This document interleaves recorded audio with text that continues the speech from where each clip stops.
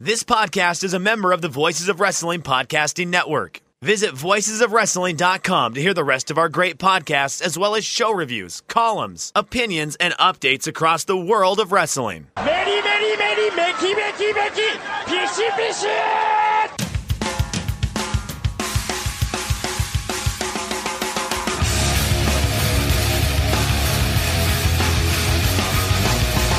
You are listening to the Voices of Wrestling podcast with your hosts, Joe Lanza. X out and go listen to some boring podcast where they're afraid of their own shadow. Okay? Don't listen to Joe Lanza, because Joe Lanza's not changing. And Rich Craich. Give me a name. I like him. Who delivers this guy in a big spot? Joe, don't yell at me. I like him. In the big spot, who delivers better than this guy? Stop yelling at me. I agree. Welcome once again to the Voice Wrestling Flagship Podcast. I'm Rich Craich, alongside, as always, very good family man, Mr. Joe Lanza. Joe, what's happening? It's Thanksgiving week. It's an early show for us, recording on a Tuesday. I don't think I've ever talked to you this early in the week. So how are you? How is early week, Joe Lanza, compared to I usually talk to you on a Wednesday at the earliest. Thursday is my usual time. How's a Tuesday, Joe Lanza, go? What's a normal Tuesday in Joe Lanza world? What the hell you think is changing between Tuesday and Wednesday? Nothing. I know. I'm just. You still have the hope of the week ahead of you, and by Thursday already kind of. But you're just Joe Lanza. You probably just do the same. You're probably just watching like some obscure college basketball, some Maui Invitational deal right now, and sipping some diet soda. Is probably what you're doing. Well, the right? Maui Invitational is on. Also, there's the don't forget the Cancun Challenge, which is also. Oh, how could I? Yeah, where's the one that takes place like in the bottom of a basement of a dance hall? What's that? Isn't it in the Bahamas? Tell me when that one's on. That's the Battle of Atlantis, and it does take place in a dance club with a very low ceiling, which I'm just waiting for a half-court heave to hit the ceiling one of these years. But yeah, you are referring to the Battle of Atlantis. See, the Maui Invitational is that one's been going on since like 1984, and right, and that's a big time preseason tournament. They're always loaded. Duke is in it this year with Gonzaga and Arizona and all that. But then all of these other exotic locales are trying to ride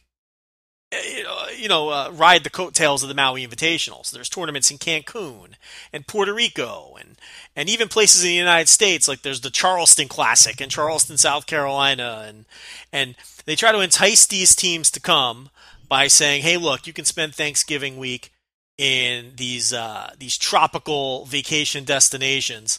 So yeah, one of them is the Battle for Atlantis, and that takes place I think in the Bahamas, and it's in a dance club, and there's like this blue hue over the court at all times. Incredible. I love it. Yeah, I love it. So that's going on this week or this weekend? I don't know when it's not going on yet. It might be later this weekend. Right now, okay. Yeah, I'm all in for it. Now there's one in Jamaica. Georgetown just played in one in Jamaica this week. So they're all over the place. My favorite though is the Great Alaska Shootout, because ooh. Who the hell chose that?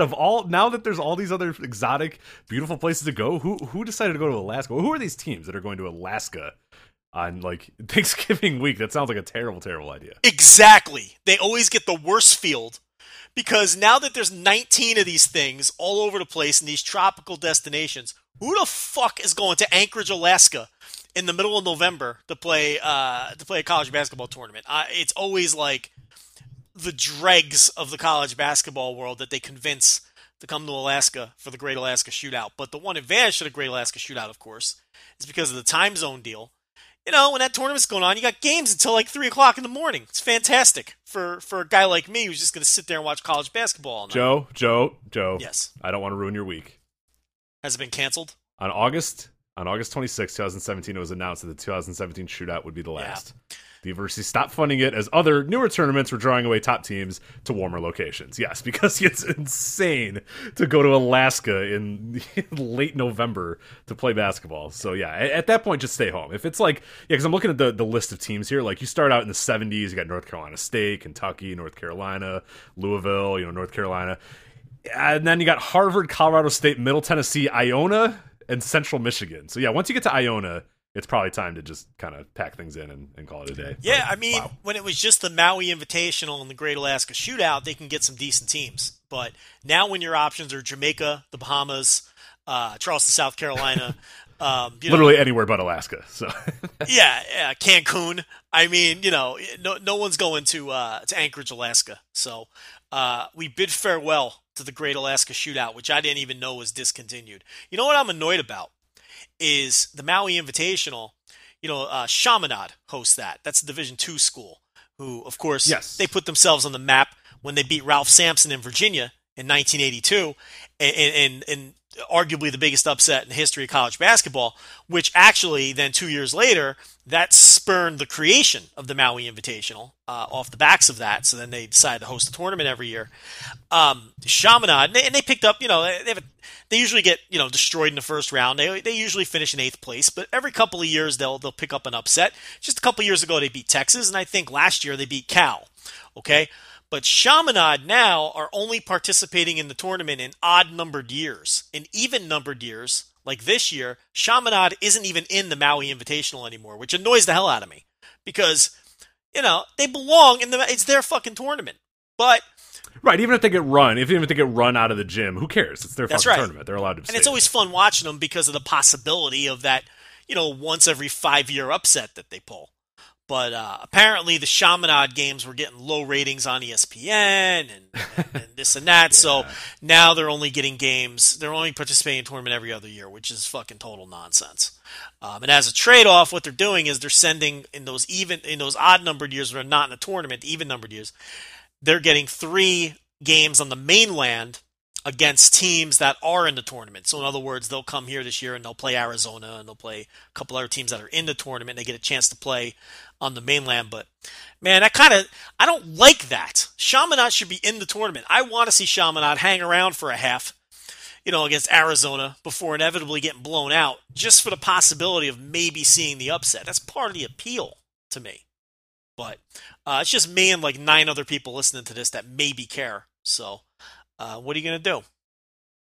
So there you go. So that is our brief episode of NCAA Intelligentsia. So we'll see you next time. Hey, don't tempt me. I'll do the NCAA Intelligentsia. Hey, Patreon.com/Voice of Wrestling. Let the man know, and he'll do it. He's watching the games anyway. So watching them right now as we speak. Voice of Wrestling. Yeah, so we are obviously doing this show a little bit early because of the Thanksgiving holiday. You and I both have things to do later in the week. No other chance to record. We usually record on a Thursday. Obviously, that is a tough conversation to have at the dinner table is, hey, I'll be right back. I got to go talk to Joe Lanza for 3 hours about wrestling. Wednesday, we got people coming over, things to prepare for. I'm hosting. I know you have people coming over to your place. So we have to do an early show this week. And unfortunately, because of that, there's not a whole lot in wrestling to talk about. But hey, we got some good stuff. We got a busy weekend in WWE. So we'll talk about TakeOver and Survivor Series. There's also some other news around the wrestling world as well that we wanted to touch on briefly too. There's 2 kind of interesting incidents that happened over the last week. This weekend at Joey Janela's LA Confidential, you had the main event between, yes, you're hearing this correctly, David Arquette and Nick Gage, of course.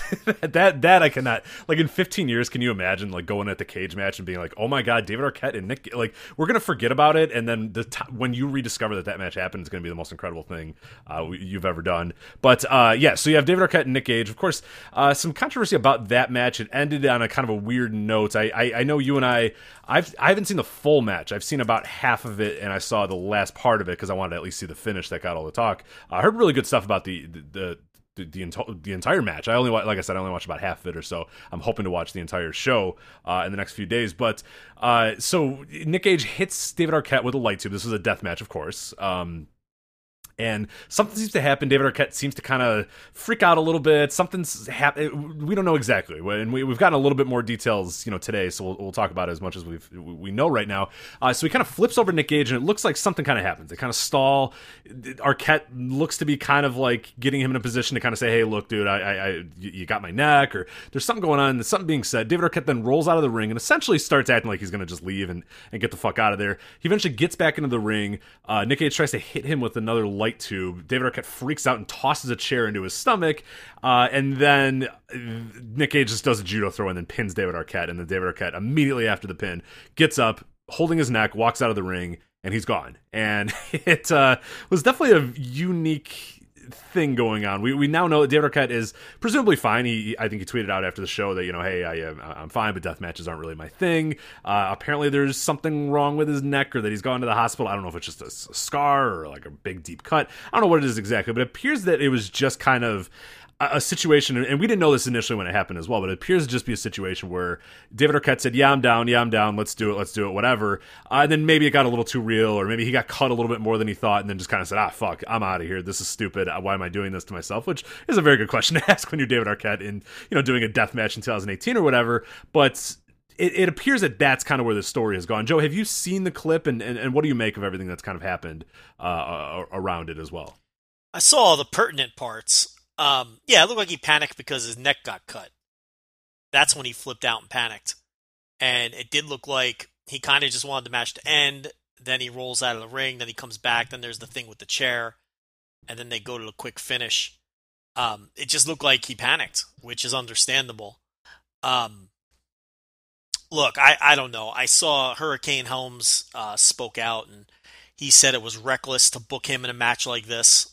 Because, he wrestles a lot. This was like his 5th or 6th match this year.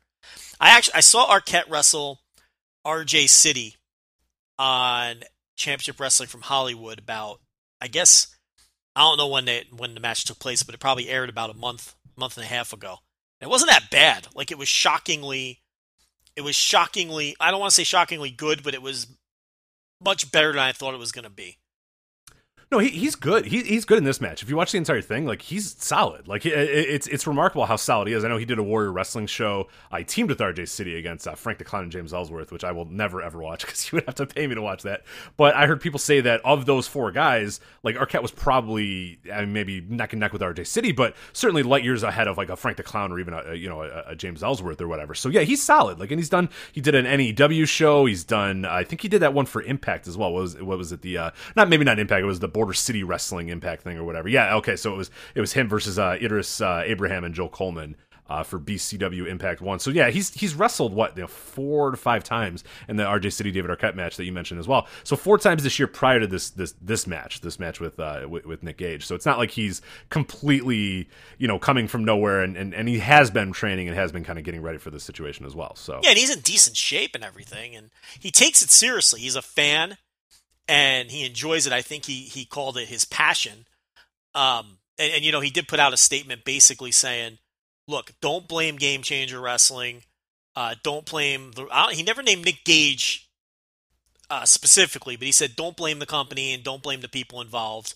He's got 2 tweets here, which I think are important to give context here, because he did update it the next day then. So here's the statement that you're talking about. It just says, as some of you might have seen last week, I was injured in a wrestling death match. I wanted to make sure to address the photos and videos that have surfaced from the event, as this is not the type of wrestling you watch on TV. So he had to address this because this was getting like mainstream publicity. Like TMZ was covering it. Bad Twitter mainstream had to say, publicity. Like, a shoot is like, a shoot is when this happens in wrestling. Right. Like, it was not good. Yeah, publicity-wise, not good. I'm sure whoever works for David Arquette, press people or whatever, were like, what the fuck, dude? You got to say something, because this is getting around and it does not look good. The phrase death match doesn't play well with people who aren't in the wrestling bubble and don't understand what that means. Especially when the pictures are going around that are pretty gruesome to a non-wrestling fan of him bleeding from the neck and his face covered in blood, and then they say he's involved in a death match, and then the mainstream media doesn't. I don't blame the non-wrestling media for calling it things like underground fighting or amateur wrestling, because they don't know.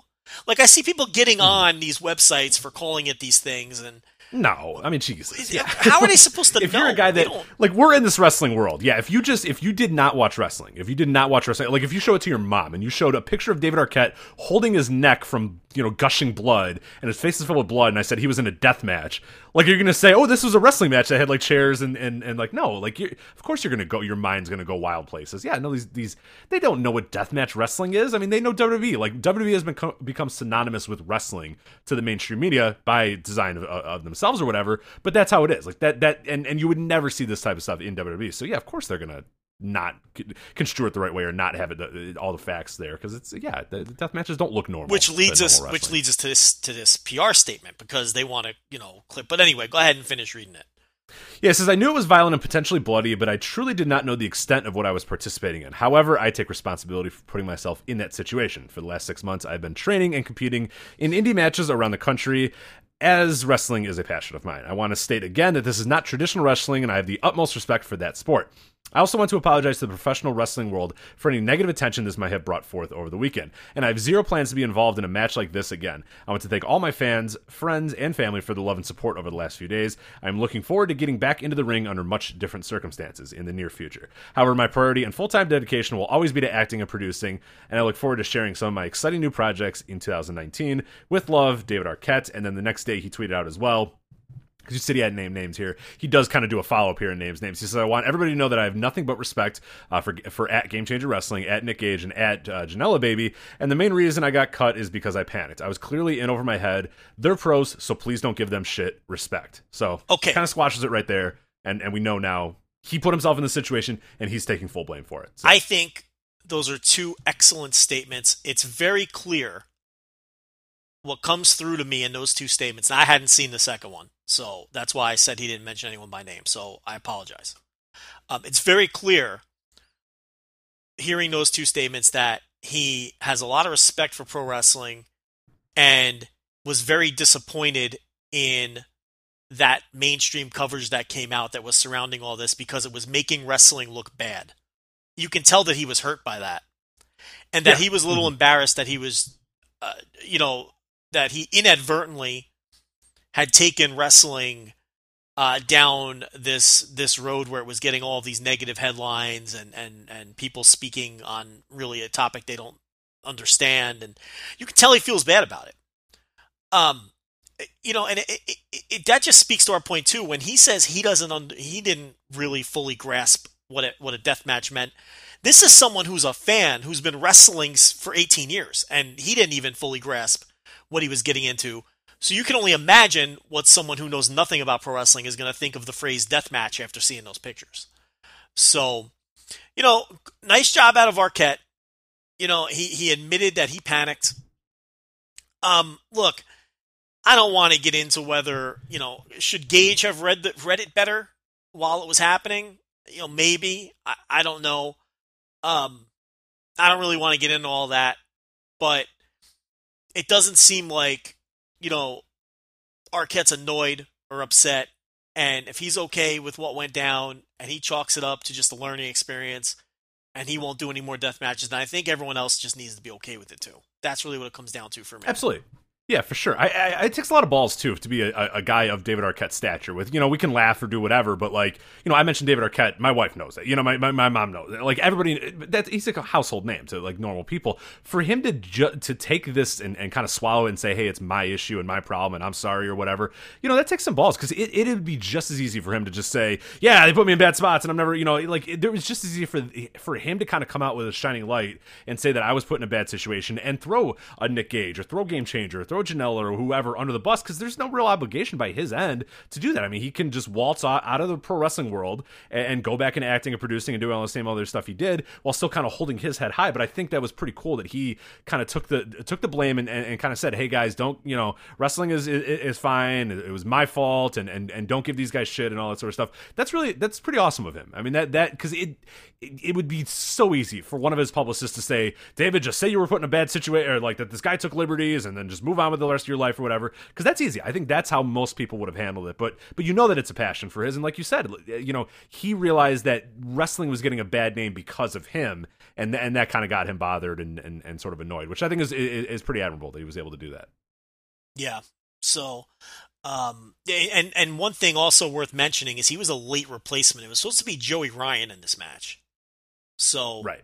This was the big make good for Joey Ryan with the torn pec. So he was a last minute fill in here, and maybe I believe him when he says, it's hard to believe that someone who's a wrestling fan who's been actively wrestling for 18 years wouldn't know what a death match is, but he comes off sincere to me in that when he conveys that he didn't entirely know what he was getting into, I believe him.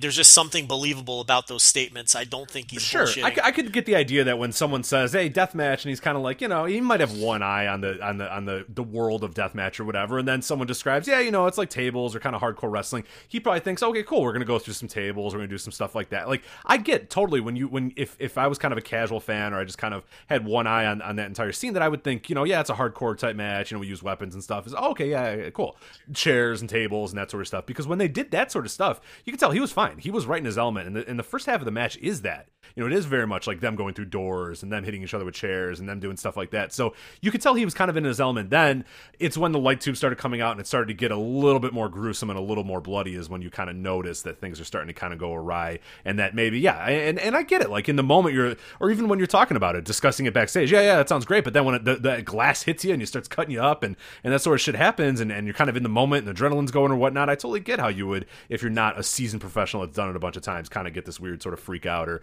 not quite sure what you're going to do, especially if you're someone like David Arquette. I mean, this isn't just your guy that's going to get $20 and move to the next town or whatever. This is, a big time, movie producer and a relatively big actor as well. So I mean, it's a big situation that happened. So I thought it was cool though that he came out and did those statements, because I initially, when it was over and I watched it, I went, oh boy, this could be bad. Like, if Arquette went out there and said, I didn't agree to this and I didn't do this, like, it looks real bad on Gage, it looks real bad on Janelle, it looks real bad on Game Changer, and Game Changer going to a new facility in LA because their original place didn't want that. Like, there was a lot of stuff that could have really went wrong had this situation not been how it turned out. So I'm glad to hear that it is, for the most part, kind of settled and we know all the details, and now we'll kind of move on. But it looks like a pretty fun show all told though too. So I'm gonna definitely check it out if I can at some point. But I do watch a little bit of the last half of that match, but I want to try to. I got it on Fight, so I want to hopefully watch it sometime pretty soon. But should Gage be more careful with someone who's not I would, but like you said, I don't know the conversations that happened before the match. Like, that's where I would love to know a little bit more. I mean, Arquette seems to indicate that he was the one that got in over his head, but I would hope that they said, hey, look, buddy, here's what we do, and here's, and Arquette would, or Gage would even say, hey, what are your limits? Like, I won't go past that. Like, I will do anything that you want or whatever, or I'll do anything I can, but if you don't want me to slice your forehead, if you don't want me to hit you with this or do this or whatever, then we won't do that or whatnot. So without knowing those conversations, it's hard to say that because I can't say that Gage was being difficult, or because Arquette might have said, fucking do it to me, let's go, and then Gage does it, and then he goes, oh shit, and then he gets sliced in the neck, and then he kind of, everything changes a little bit. I thought Gage, handled it pretty well after that as well. I mean, there was one point where Arquette laid down and Gage tried to pin him, or Arquette tried to pin Gage, and then Gage kicked out of two, because Gage was not going to lose the Game Changer title via just like Arquette wanting to be out of the match or whatever. So it got a little awkward, but I think the judo throw, pin, and then just kind of let the guy go. If another wrestler may have gotten a little bit more upset at Arquette and really shot on him or really shoved him or really did something, but I think Gage was smart enough to realize, hey, look, this he's kind of freaked out a little bit. Let's just get out of here and move on without anything getting a lot worse than it is right now. Yeah, it was a title match. Not that that's the most important thing, but the thing about it is, I think, like you said, we don't know what discussion took place. If he said, hey man, if Arquette could be like, hey man, whatever we want, you just go full throttle on me. Don't treat me like an amateur. Let's just go for it. If that was the conversation, then Gage just shrugged his shoulders and went out there and had his normal level of match. Then and there's no indication that wasn't the case. I mean, Arquette put the blame squarely on his shoulders for panicking, and the only other, now if I would have gotten the sense that Arquette was uncomfortable and trying to escape, and Gage continued beating him with weapons, or right, then you can hold, the professional accountable. But I don't see any evidence here that there's any reason to think that Gage did anything against Arquette's will, and Arquette's statements don't suggest that either. So I don't think anything should be held against Gage. Now, as far as people like Shane Helms saying that he should have never been booked in a match like that to begin with, that might be more of a valid argument, but his tweet was basically, hey, look, even if Arquette agreed to this match, you should know better as a booker and as a pro than to put someone in that situation, even if they agree to it. And I think that's a valid argument. I don't think. Oh, I don't think Helms is out of line for feeling that way. I think you could definitely make that argument in this case, and you could see what the end result was. So, but one thing though is it got a ton of attention, positive attention too. A lot of people loved the match. Most people who saw it loved it. I don't think I saw one negative review of the match itself. So it was a wild spectacle, the type of thing you would expect to see on a Game Changer / Janela Produce show. So from that perspective, I think now that the dust has settled, it's nothing but a positive for Game Changer and the Janela show brand. And it could have been an enormous negative. So I think that's the key takeaway moving forward is that I don't think now it's a negative at all. It kind of died down once Arquette made his statements, and yeah, it looks like it's in the past, which is good for everybody. Because like you said, it could have been real disastrous had it really turned ugly and Arquette sued. You know what I mean? Like this, and especially with the poll he had and stuff, it could have gotten real bad for Game Changer, for Gage, and for that entire scene as well. And that would stink because they're kind of on the rise, all those guys. So it would kind of stink for that to happen. So I'm glad to hear that everything went well, and we'll see Arquette, I think, again at some point, just probably not in death matches, which is probably a good thing for sure. One thing that we do have to talk about as well, this not going as well right now. We're still kind of only a day or so out from it, but this clip made the rounds. Lucha Blog, our good friend the Cubs fan, tweeted this out at Lucha Blog. On a Lucha Memes Lucha Libre Boom show, there was, Joe, the only way to describe it is a man threw a cinder block at a guy's head and hurt him real bad. What do you know about this situation? What can you kind of tell us about it? Okay, so the wrestler is Angel Demonio, and he apparently angry about some hard chair shots, which there's a gif floating around of the brick that he threw into the back of head of Cuervo. But there's an extended clip floating around of the chair shots that apparently angered this guy. So someone brings out a cinder block, and of course, Cuervo is outside the ring. This is following the chair shots, and he's looking underneath the ring either for a table or a weapon or something. And Demonio picks up the cinder block, and Cuervo is not paying attention at all.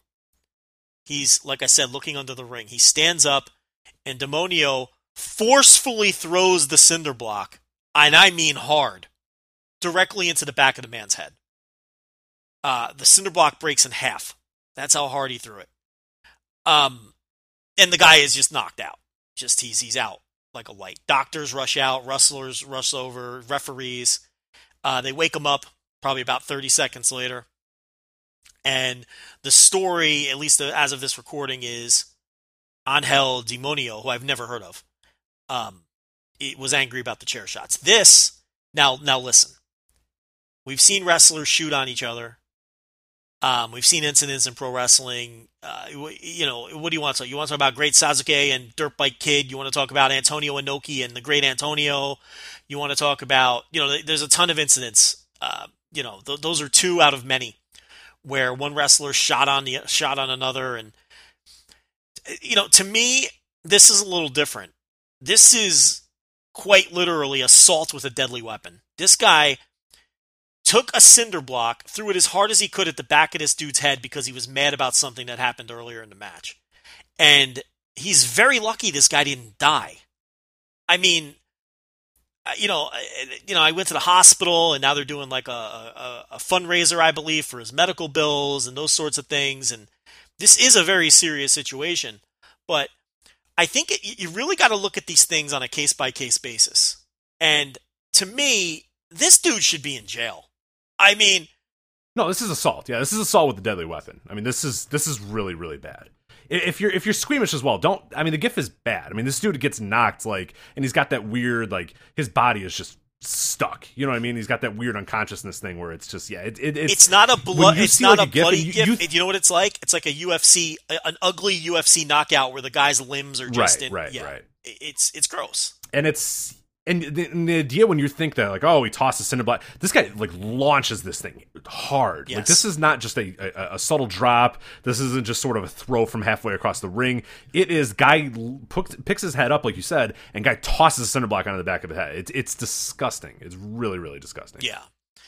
And it's like I said, there's been situations where guys have shot on each other, or one guy shoots on the other because he's mad. And, I'm not hand waving those necessarily. I just think it's a case by case thing. And when I watch this, I feel like that guy should be in jail, and I feel like no one should ever book him again. This is like one of the grossest things I've seen in terms of a wrestler attacking another wrestler in a legit manner. Because here's the thing. There's no way he thought what he was going to do wasn't going to result in what it resulted in. Exactly, right. It's sometimes shooting on guys is it sucks and it leads to some pretty bad things, but it's usually just like, hey, I'm going to give this guy a punch just to let him know, hey, don't fuck with me or whatever. I'm going to give him a little bit more of a swift kick or whatever, or I'm going to, rear back on the armbar a little bit more than I would normally would or whatever. Stuff like that. This is a guy, like you said, the intention of this is I'm going to knock this fucking guy out with the cinder block, and that's exactly what he did. Lost his temper. There's no way to say, I'm going to hit him with a cinder block, and then, he'll shrug it off and we'll go back and he'll know that he shouldn't have hit me with those. Exactly. I mean, there's the only idea of that is knock this fucking guy out, which is disgusting. He lost his temper and wanted to hurt this guy. And it's one thing to, deliver a receipt and kick somebody hard in the chest, or you get potatoed and you potato him back, later on and punch him in the face or whatever. That's, look, to me, that's akin to, a hockey fight or a fight breaking out in a basketball game, or someone gets hit by a pitch in baseball and they charge the mound. I feel like that's just, guys losing control for a second and fighting. And I don't think people should go to jail in those instances. I mean, there's some people who have those takes. We see it in hockey sometimes. Someone will swing a stick at another player and people will say that's assault. They should get locked up. I don't necessarily agree with that, unless it makes contact and hurts somebody.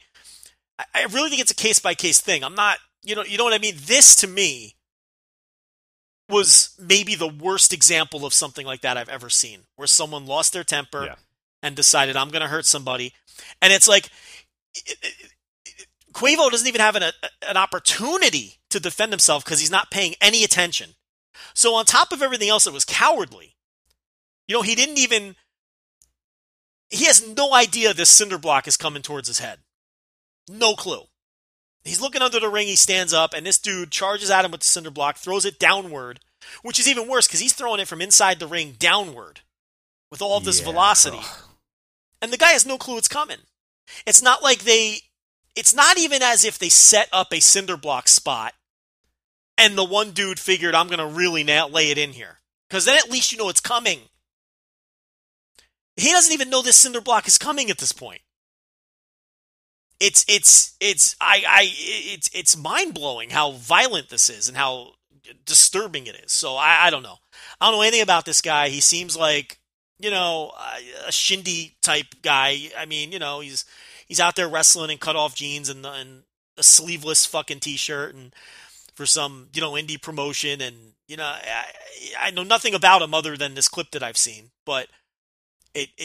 I don't know if he's any kind of major star for this group or I don't know. To me, he should never wrestle again and he should be in jail and this Cuervo dude should press charges and this guy should get locked up. It's disturbing. Yeah, it's bad. Yeah. I watched it the other day because people describe it and you're kind of like, oh yeah, whatever. I think it is worse when you actually watch it versus when we describe it. Like it's sickening just to see the thud of the guy and just see him fall and yeah, it's bad. It's really, really bad. And the part, like you said, the part that he didn't know it was coming to, I think, like he just looks up from under the ring and there's a fucking cinder block being thrown at the top of his. I mean, that's the other thing with other shoot incidents we've seen. The other guy at least sees it coming and can defend himself. Like, okay, like when Great Sasuke went after the Dirt Bike Kid, we've all seen that. Dirt Bike Kid is if he could defend himself in that. I'm not like saying he shouldn't have gotten his ass kicked. Or I don't remember enough details about it. But the point here is Dirt Bike Kid could have defended himself or fought back. This guy didn't have an opportunity to defend himself or fight back. He just had a brick thrown into the back of his dome. I mean, that's to me is what makes it worse. And I also think the damage that ultimately is caused should matter. You know, to go back to my hockey fight comparison or someone assaulting someone with a hockey stick. If you swing and miss, to me, all right, no harm, no foul. No one got hurt. Suspend the guy and move on. Suspend them, fine them, and move on. Now, if you swing your hockey stick at someone intentionally and you knock them out and you injure the guy, to me, the punishment should then be, I think the outcome should determine the punishment as well. I think what happens matters. So, this guy's in the hospital. And it could have been a whole lot worse. So I don't know who this Angel Demonio dude is, but he should never wrestle again. Yeah, he should be done. Yeah, he should be. I wouldn't be. If I was a company, I wouldn't feel right booking him, but we'll see. So there's that story. So those are two fun stories to start out our Thanksgiving week with, but stuff we had to get to, things that we definitely had to talk about. We're now going to get into TakeOver and Survivor Series WWE week. As I said, this will be kind of an abbreviated Voice Wrestling, so don't shake your fist at us if this isn't the longer, normal 3-hour stuff, because we were both busy men this week with a lot of stuff to do and a lot of people coming over and all that sort of stuff. So let's get to that. But before we talk about WWE, I do want to let you know that this episode of the Voice Wrestling flagship podcast is sponsored by our friends at Robinhood. Joe, you know Robinhood is an investing app that lets you buy and sell stocks, ETFs, options, and cryptos, all commission-free. Robinhood is a non-intimidating way for stock market newcomers to invest for the first time with true confidence. They have simple, intuitive, and clear design, as well as data present in an easy-to-digest way. Joe, you and I both had a chance to play around with Robinhood, and I have to say it was even easier than I imagined. I know you talked a few weeks ago about you kind of playing around with it and your initial thoughts of it. What have you been? What have you noticed about Robinhood so far over the last few weeks? Yeah, the ease of use. You know, it's a very easy app to use. It's very easy to understand. It makes something that can typically be intimidating to people like investing much easier to do, and with a very simple to use interface. And they even get you started with some free stocks. Yeah, we're talking about that in a little bit. But yeah, everything's like, you know, if you're kind of confused or you don't quite understand the stock market, everything is in very easy to, I mean, I'm an idiot. I know nothing about the stock market. Still, I've been able to go on Robinhood and do some trades and do some stuff and kind of follow it a little bit more. So, you know, you get easy to use graphs, you know what stocks are doing well, you know what stocks are. There's just, it's very, very easy, very intuitive. And like you said, Joe, a few weeks ago, Robinhood believes that the financial system should work for the rest of us, not just for the wealthy, because we like the redistribution of wealth here on Voices of Wrestling, of course. When I entered the app, there was easy to understand charts and market data, and within 4 taps, I was already making trades, as I said, completely commission-free too. I think that's a huge part of it as well, the completely commission-free. Other brokerages are going to charge you up to $10 for every trade. $10 for every trade, Joe. That's absolutely nuts. With Robinhood, they are free. Now the best part, as you mentioned a little bit earlier, Robinhood is giving Voice Wrestling flagship listeners a free stock like Apple, Ford, or Sprint to help build your portfolio. All you have to do is go to voices.robinhood.com. That's voices.robinhood.com, and you will get a free stock like Apple, Ford, or Sprint to start your portfolio. Voices.robinhood.com. Once again, voices.robinhood.com to get started. All right, Joe, let's talk about this WWE weekend. We had TakeOver War Games. We had Survivor Series, the battle for brand supremacy. We'll start with TakeOver, of course, because that took place first. We did get, surprisingly, a I am in the wrong War Games. I was like, what, Killian Dane versus? I went to the wrong War Games Wikipedia. All right, there it is. We did get our Matt Riddle, Cassius Ohno match. Matt Riddle made his NXT TakeOver debut, and he defeated Cassius Ohno in 7 seconds. So I guess they also recorded one for the TV. What do you think of this 7-second segment, which I'm fine with, by the way. More 7-second matches I'm A-okay with. But what do you think of Matt Riddle's TakeOver debut? No, this was perfect. No problem with this. And Ohno was spectacular in selling the finish, staggering around. And... He is, like, you know what I mean? Like, people think it's dumb that we're going to say the 7-second match, he was spectacular, but he was. Like, he got up and he didn't feel right. He needed the ropes. Like, and you know Ohno, who we know is better. We know Ohno is great and capable of having incredible matches and whatnot. he loves this situation. He loves being the guy helping guys get to that next level. He loves getting guys over now. He knows that that's what his lot in life is right now, which is fine with him. So I think he played it up perfectly, and I'm totally cool with it. Riddle should be Riddle should be beating people in 7 and 15 and 20 seconds, even if it's jobbers or whatever, for the next few weeks, just to kind of build his rep up, because I think it's different. It's unique. So I'm fine with him doing this all the time. And I don't know if they're going to have a competitive match down the line, but honestly, I don't really, yeah, it'd be great to see that, but I want Riddle to feel special and feel different. So I don't care if he beats a bunch of dudes in 7 seconds. It's fine with me. No, I think this made maximum impact. I don't know about going on an entire run where he beats guys that quickly, but this on the TakeOver show with all those eyes on it, this was maximum impact, and Ono was perfect here. And I didn't have any problem with that. And I'd rather have a match like this on the TakeOver show than some 4-minute match taped for TV. That's what we talked about last week. Right. Yeah, exactly. You get the maximum amount of eyes on them, especially if you do really plan on getting behind them and pushing them, which it appears that they do. So, yeah, I had no problem with this, and I was pleasantly surprised that they found a way to shoehorn it onto the actual show. Yeah, I was kind of surprised as well, and when he did come out, I realized, oh shit, it's going to probably be something quick. 7 seconds I didn't expect, but yeah, it's exactly what it should be, and it shows you how much more impactful this sort of win is versus a 5 or 7 minute match or whatever, where Ono attacks him and Ono beats him down and beats him down and beats him down, and then Riddle just gets a win, in the last 5 seconds or whatever, and then that doesn't do anything. And we see that all the time with like main roster debuts, and sometimes NXT is guilty of it as well. This is perfect. Just have this guy come out here and kill this dude. Ono is where he's at right now. Riddle looks like $1 million. As you said, more eyes saw it. It opened the show. It was a hot opener to get the crowd ready. Yeah, it was totally perfect. So I think they played that ideal. So thumbs up definitely for that. Move on now to the 2 out of 3 falls NXT Women's Title match. You had Shayna Baszler defeating Kairi Sane 2-1. Of course, it went to the third fall, which I know is a surprise for everybody. But Joe, I thought this was awesome. I really, really liked this match. What do you think of it? Yeah, this was a lot of fun. It was very clearly split into 3 acts. And you had the stuff with the horsewomen, then you had Dakota Kai trying to make the save, and then you had the surprising appearance of Io Shirai, and with the moonsault off the top. And the thing about this is the crowd was so hot for it, and it helped it so much because of that. And that's always the case on these TakeOver shows. But a match like this, and really the next 3 matches on the show, this match and the 2 that followed it, were worked with such a pace that they didn't give the crowd a chance to come down at all either. And all 3 of the matches held the crowd's attention, and the crowd stayed hot from beginning to end. And they weren't all short matches. The Tommaso Ciampa match was like 23 minutes. So, the crowd heat was spectacular for this. The great crowds always take up these NXT matches a notch. And I liked how wild and out of control it felt. And, thumbs up for this match. I enjoyed it a lot. And I had no problem with Baszler. I had no problem with Baszler retaining either. No, I think they did it in a great way as well. They had, like you said, the right amount of interference. Like Baszler obviously used her crew.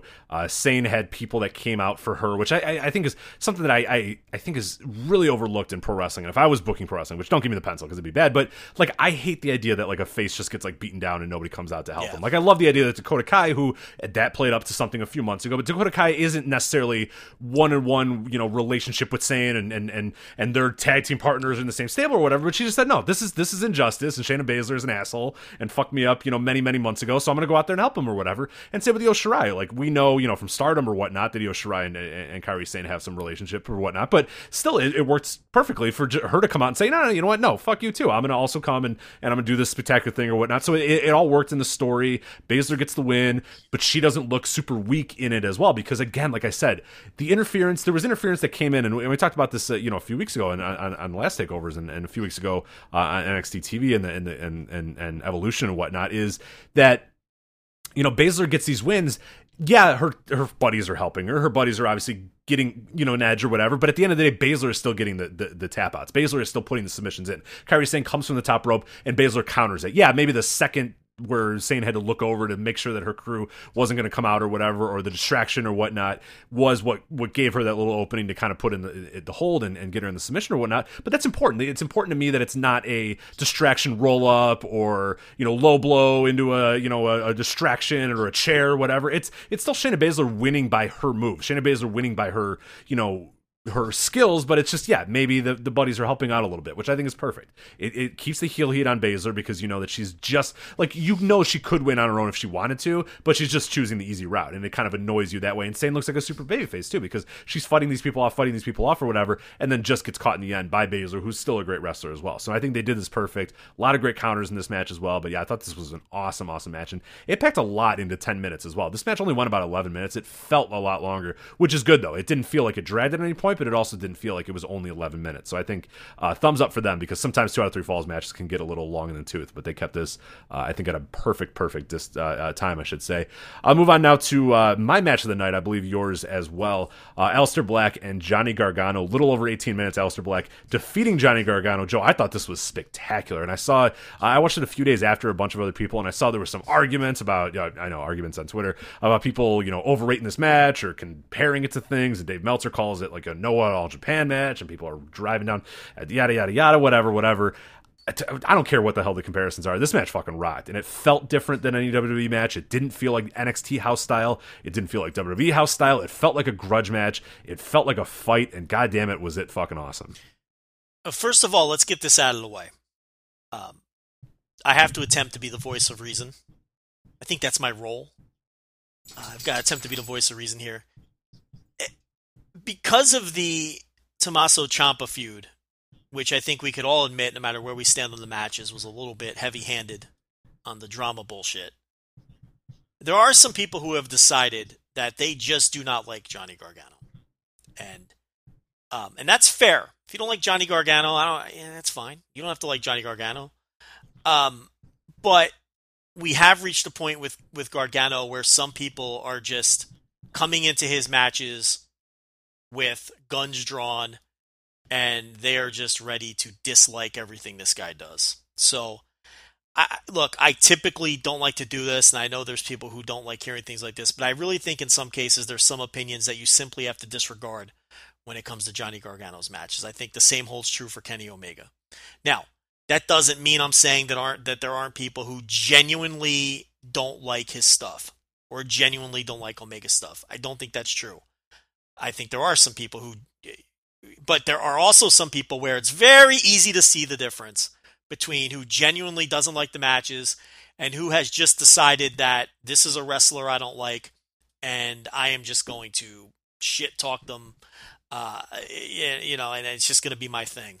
And it's time that in the greater wrestling discourse, we just start ignoring those people. I mean, it's just, it adds nothing productive. But with that said, this was, coming into the match as someone who didn't particularly care. Yeah, now listen, anyone who listens to the TV reviews knows I hate the way they set up this feud. The whodunit bullshit. I was not particularly thrilled with the Gargano-Ciampa overly dramatic stuff, so I came into this match as agnostic as possible. This was one of the best matches of the year. This was fucking incredible.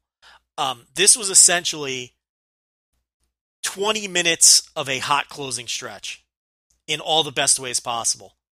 It was two guys with, vicious striking, incredible pace. I mean, the pace of this match was insane. I mean, it was just from the opening bell to the pin. Like I said, it was like they worked a 20-minute hot closing stretch. The pacing just blew me away. And the work was all crisp. The striking was awesome. There were awesome throws. They worked this match to the feud, meaning they worked with the intensity that you would expect from the build. This was just a great, great pro wrestling match. It'll probably be in my top 10 when it's all said and done.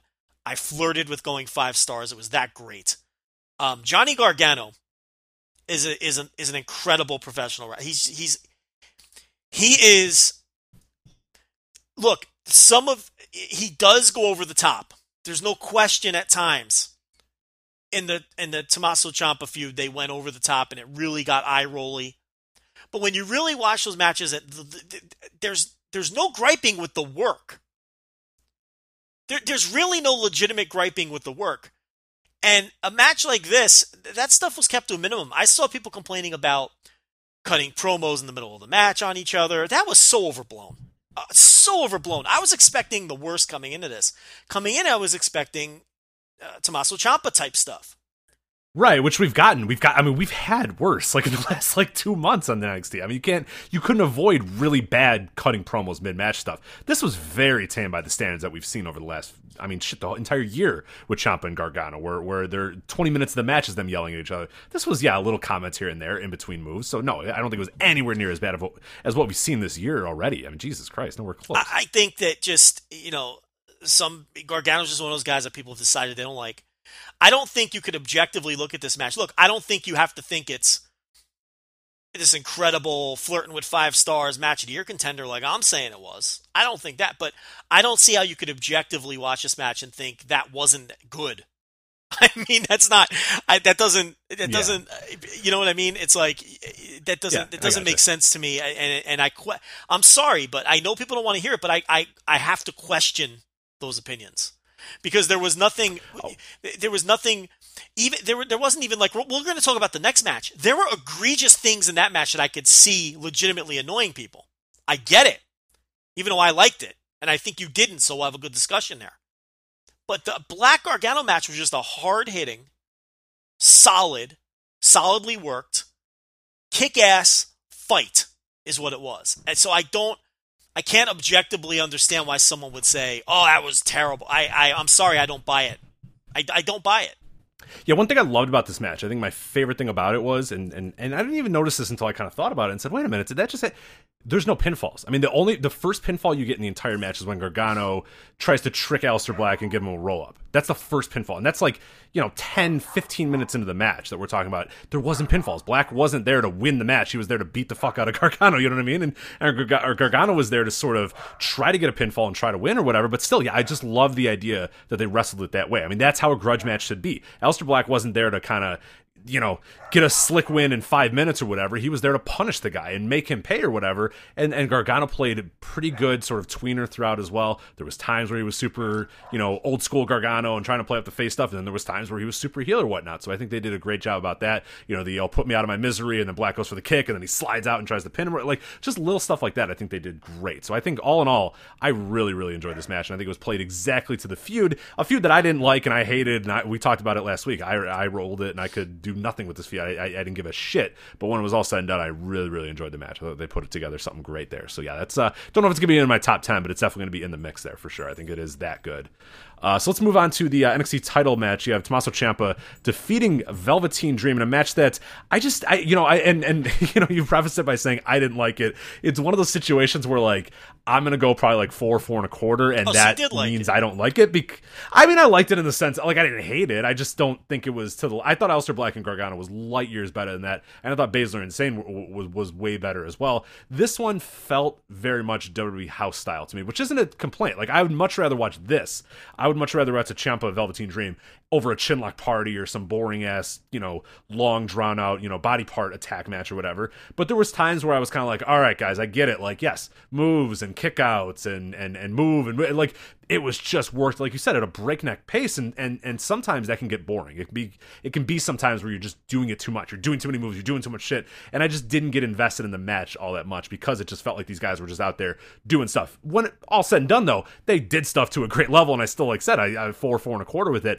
I just don't see it on a level. I saw some people call it the match of the year, their favorite match they've ever seen. Whoa, they've seen this entire year, and I saw a bunch of those, and I don't know if that's again people sort of trying to project something different on that, or trying to project how much they didn't like Gargano and Black or whatever. But I saw a lot of that, and I was just oh boy, no. I don't think it was anywhere near that level, but it was still very good. I thought it was a great match. I thought it was easily the best Velveteen Dream match to this point, and easily his best performance. He was awesome here. The thing about it is they did a lot of near falls. This was super near fall heavy. If you're someone who can't stand 1,000 2.9 kickouts, I can totally see you not liking this match. Yeah. And keep in mind, I watched this spoiled as well, knowing that. Well, that's Ciampa a problem was too. gonna win. I didn't watch it spoiled. Yeah, exactly. Yeah. If maybe those kickouts, because I'm watching them a little bit, and there were some that were like 2.99999, like with Dream feeling like and looking like he got a visual pinfall on Ciampa, and me going, oh my god, like I know the result, but this is really close or whatnot. I can absolutely imagine. I can absolutely see that if you watched it live, you'd maybe bump it up a little bit more because they were great at the kickouts and the near falls and that sort of stuff. If you go in knowing the result, though, you might come away with those near falls not having the same impact. And as you said, the story of this match was near falls. The story of this match was 2.9 kickouts. So that could definitely change a little bit of the perceptions of it. I will defend the egregious use of the near falls though, because number one, I don't mind that style of match. I like that style of match when it's done well. I find that exciting, and I think excitement and drama are the two most important components to me to a great wrestling. I love excitement and drama. I don't know why somebody wouldn't. So I don't mind that style of match. So that's not gonna put me off right off the bat. But there are times where wrestlers attempt that style of match and they do overdo it. Where we've all seen matches where we said, that was really good, but it should have ended 5 minutes earlier. Or that was really good, but this should have been the finish. And then they did 3 other things, and it kind of ruined it for me. You know what I mean, Rich? We've all been in those situations before where we've said that about a match. This match had a ton of near falls, okay? But I don't think they ever, for me at least, it never hit the point where I thought they overdid it or they did one too many. This match did not peak early. To me, it peaked. It peaked right where it needed to peak, and I thought all of the near falls worked, and I never felt like it reached overkill. So, but I can totally see the counter argument where I can see someone rolling their eyes and saying, "Ah, come on now. I mean, this is how many more near falls are we going to have here?" I totally accept that argument.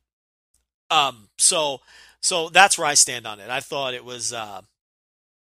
I didn't feel that way about it, so I thought it was excellent. I didn't think it was good as Black and Gargano, but I thought it was a very, very good match. Black Gargano, I would be tempted to I really thought it was really fucking great. I would be tempted to go 5, but since I'm not thoroughly convinced, I'd go 4 3/4. And Ciampa Dream, I'd probably go 4.5 or something like that. I did prefer the Black Gargano match though to this one.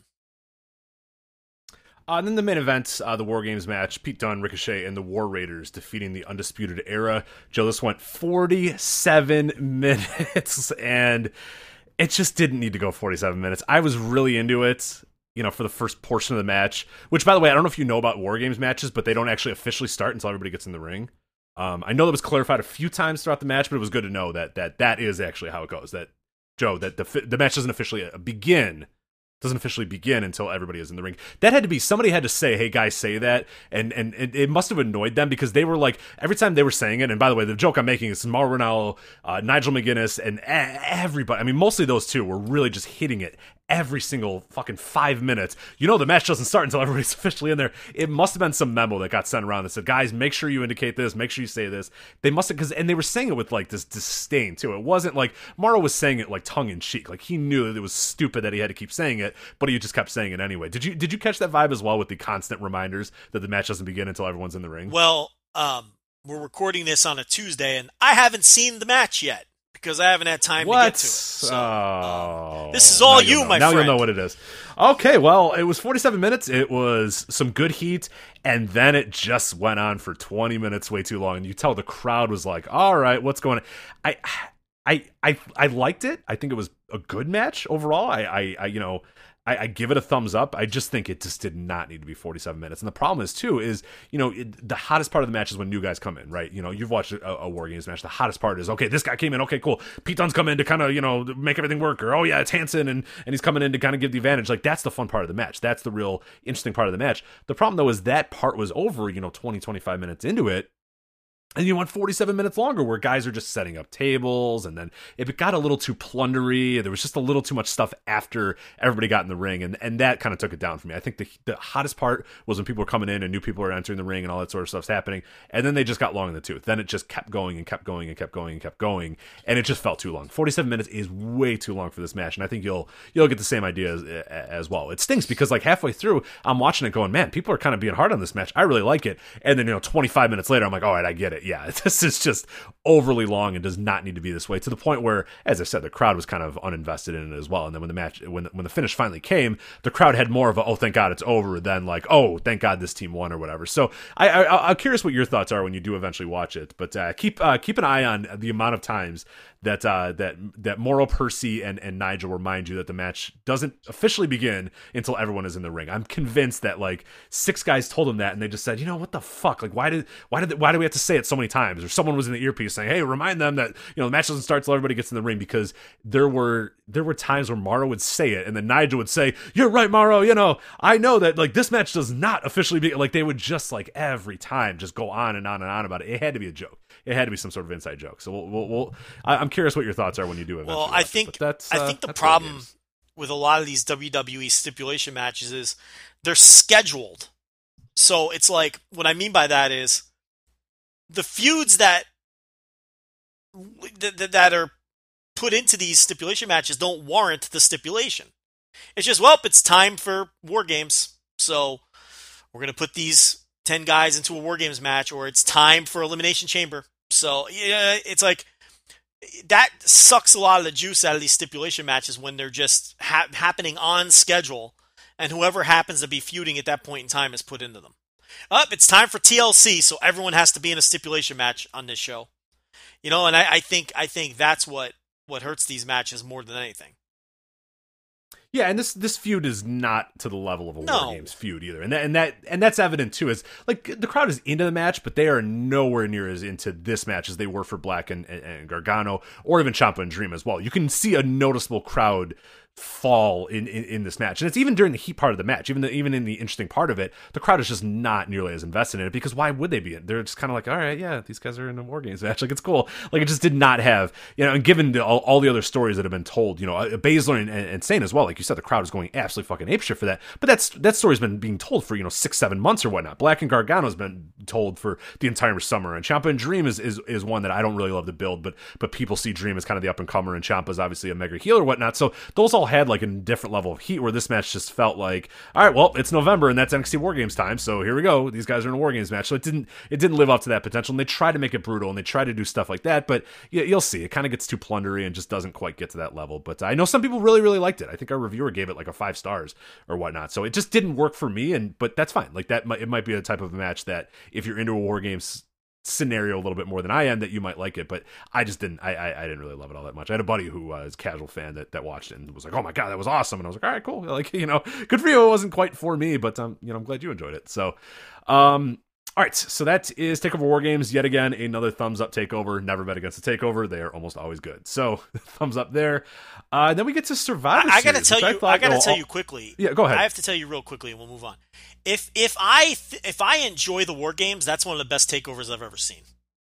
And I know that's a heavy statement, but I honestly, it was, and I didn't enjoy the War Games all that much, and I would still probably say that, because the 3 matches in between, and even the opener too, which was only 7 seconds, but perfect. It did exactly what it needed to do. The 3 matches, the bulk of the show, were incredible. They were 3 of my favorite matches that WWE has put on this entire year. So I'm very curious on your thoughts on the War Games, because if you really think that you love that War Games match, it might bump up a little bit for you. And I've seen that take. That this is the best takeover ever, and I wouldn't argue with it, really. All right, Survivor Series. Joe, before we go match by match, what do you think overall of the battle for brand supremacy that was Survivor Series? It was an uneven show, but by WWE main roster standards, it was what I would call a good show. I think. Right. I can't call it great. Take it. Yeah, I can't call it a great show. I can't call it even a very good show, but I thought it was a good show because I thought there were 3 matches on this show that, there's one match that I think was incredible. And then there's 2 other matches that I thought were very good. So I will take that on any show, honestly, but especially a WWE main roster show, but there was plenty of junk too. So it was a very uneven show. But that's what you're going to get with WWE. For sure. One thing that was awesome as well, that officially now, Joe, you are no longer allowed to judge me for not watching the pre-show because SmackDown was swept in the Survivor Series. Michael Cole specifically said SmackDown was swept, and that the match on the pre-show did not count amongst SmackDown's count or whatever. So SmackDown was swept, which once finally officially 100% puts it down that the pre-show is meaningless and does not matter. So Joe, I no longer need to be judged by you for not watching the pre-show. So there. Did you see the report that SmackDown, that the finish of that match was screwed up via miscommunication, and the wrong side won, or the side that they intended to win did not win? The Raw side was supposed to win the match, but the finish got changed, and then there was miscommunication, and that was a screw-up, according to Meltzer. So that's interesting, that then they had to ignore the result because they fucked up, and someone didn't get the memo that the Raw side was supposed to win the match. How the fuck does that happen in this company? That's pretty bad. With the micromanaging that goes on. And you have 35 road agents. Mm-hmm. Every single match has 15 agents. You got 30 writers. You got 7 guys in Gorilla. Yeah, it's unbelievable that could happen. Yeah. Unbelievable that could. Inconceivable that would happen in 2018, given, as you said, how micromanaged and how every single spot and every movement is pre-planned and positioned, and music is loaded up and video is loaded up and interviews are ready. Yeah, like, it's and just, entrance. how in the hell did that happen? See, I don't buy that. I don't buy this idea that Vince is sitting there and as it's playing out, he sees it with the rest of us. At some point, he knew that SmackDown was going to win, and I think he just said, well, fuck it. Just, you know what I mean? I don't buy into the idea that he's watching it on his monitor and is shocked when the other side wins. So I think it may have been just too late in the game to either change it or reformat it. But I don't understand that either. Why can't you just get into the referee's headset and say, they've done that before. Change the finish. And it's also, these are all geeks. It's not like a title's going to change. Just tell the fucking Revival to roll up, Killian Dane and pin him and call it a fucking day. Just have Connor pin Primo and move on. Like, it doesn't matter. Nobody got anything from this. So, have Gable roll up Xavier Woods. No one's going to ever care. No one's ever going to remember it ever again. What a collection of scrubs, misused talent, and just wrestlers that no one gives a single fuck about in this match. And then the Usos and New Day. Yeah. It's just people that you literally forget are on the roster. And who the hell knew, like, Bobby Roode and Gable are like this tag team? I mean, a lot of people didn't even know they were a team. Why are they a team? That's or the Lucha House Party can use revised Freebird rules and just go in and out at any moment's notice, and nobody cares. Lucha House Party, who clearly were temporarily moved up to Raw just to fill out this match. I mean, let's be honest. And then, Rich, is it? Can I take my victory lap on Bobby Roode just being an entrance theme that was going nowhere on the main roster? Is it too? Oh, I mean, come on, I was with you. Yeah, can we take our victory lap on that? I said that a long time ago. Oh, I think we absolutely could. That was the Bobby Roode is actually good. People were pretty. I mean, if you couldn't see that guy had no future on the main roster. I mean, he's average as fuck. He's a human entrance theme. If he didn't luck in, if Shinsuke Nakamura doesn't reject that entrance theme, I'm not sure Bobby Roode gets out of NXT. I mean, he's a non-entity. He is as much of a jag as there has ever been. But, and that's it. He's done. I mean, you're never going to see him climb back up the card. I mean, that mobility's done. I mean, he's like, 41, 42 years old? Like, the mobility is done. He's dead. Yeah, I mean, if they ever decide to cut anybody again, he's on the short list. I mean, so it's just crazy to me that this company could screw up that badly if in case that was the case. All right. I did not watch it because of the pre-show, and it doesn't matter anymore. So it wasn't good, if you're wondering. It was not good. Yeah, I'm not shocked. All right. Team Raw, Mickie James, Nia Jax, Tamina, Bayley, and Sasha Banks defeating Team SmackDown, Naomi, Carmella, Sonya Deville, Asuka, and the surprise entrant, Mandy Rose. Because why could they not announce Mandy Rose? Well, the whole thing got changed too because the Raw team was kicking people off the team and during the pre-show, and Right, Ruby Riott quit, and Bayley and Sasha Banks got in, and then they don't win anyway. Bayley and Sasha Banks get in the match, and then they just, Bayley gets a double count out, and Banks gets pinned. Banks doesn't even make it to the end. So I don't know. This was just poorly booked from pre-show through the finish, and the match stunk. And I don't know. It was just garbage. It was just a not a good match, and poorly booked and overbooked with all of the changes and everything. And I have no use for Carmella and her dopey dancing. I cannot stand Carmella in any form. It's so bad. I don't like dance routines in the middle of matches. I don't like dance routines before matches. Just fight. I just want you to fight. I'm getting grumpy. I just want you to fight. It's just bad. There's really not much else to add here. This just was not good. All right, so move on to Seth Rollins and Shinsuke Nakamura. Went 21 minutes for this match. Joe, what'd you think of this one? It was a Shinsuke Nakamura WWE match. It was okay. And I'll never think about it again. I thought it was better than his baseline. I would say better than his baseline that he's had. It didn't feel lazy, but it's, again, I think you nailed it right there. I will never remember this match again. When it was over, I said, that was pretty good. And then the next match happened, and that was the last time I'll ever think of Seth Rollins and Shinsuke Nakamura ever again. It was. That's kind of what it is. It's just not. There's no lasting impression. It was good. It was fine. It was better than lazy, but it was lifeless. And that was kind of the thing with a lot of the show, where nothing is really going to matter for more than that moment or this entire show. And we'll talk about some moments that should have mattered that only mattered for this show as well. But this is one that, when it was over, you're like, yep, all right, cool, that was a good match, but I'm good. And it'll never retain, and nothing of consequence happened in the match. So is it just a basic 3-star match? It was not offensive. It wasn't particularly great. It was just there. It's fine. It sounds like you liked it a little more than me, but maybe a little more, but yeah, not a whole lot more. Speaking of offensive, AOP defeated The Bar via piss. Joe, what are we watching? I don't know what I'm watching. This is the kind of stuff where this isn't wrestling. Yeah. This isn't wrestling. It's just garbage. It's just garbage. And Drake Maverick is don't even talk about it. And Drake Maverick is treated so seriously on 205 Live, and he does such a great job on 205 Live, and then it's just now and he's pissing himself on the main roster. It's just I don't know who. Not even a good amount of piss either. Just a little. That doesn't even look like, if you're gonna do the pissing angle, those pants should be soaked. It was just a little drip. What the hell are they doing? Who is this for? The crowd didn't pop. Who is this entertaining? Joe, there's a 73-year-old in gorilla position that fucking loved this angle. So that's who it was for. And it's once again the Bar. Oh, God, I got his pants. Yeah, and he passed himself. God damn. And it led to the finish and all that. And then once again, the Bar is better on paper than in reality. It's they never. Right. Back when they very first formed, I guess they had some nice tag team matches, but for the better part of a year or more, they're just another team on the roster with guys who, in theory, should be having better matches, but through booking and probably their own. Are you going to kill yourself if you're Sheamus? It's God, no. So I don't know. This was it was fucking terrible.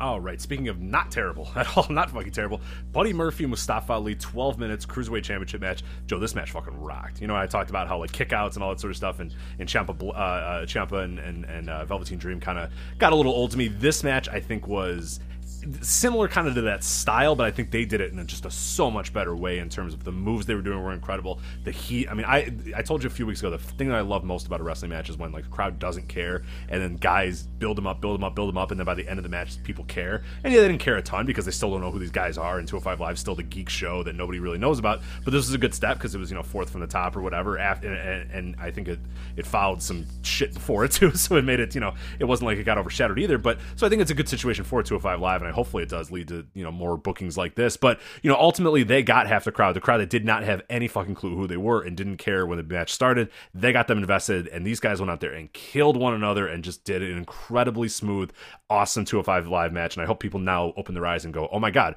this is what's capable on the show, because they're doing this sort of stuff all the time. People just aren't seeing it or watching it, and it's getting worse overall ratings than NXT UK and all that shit on the network. But man, if this doesn't make you at least seek out some amount of 205 Live, you're lost. I don't know what to tell you, man.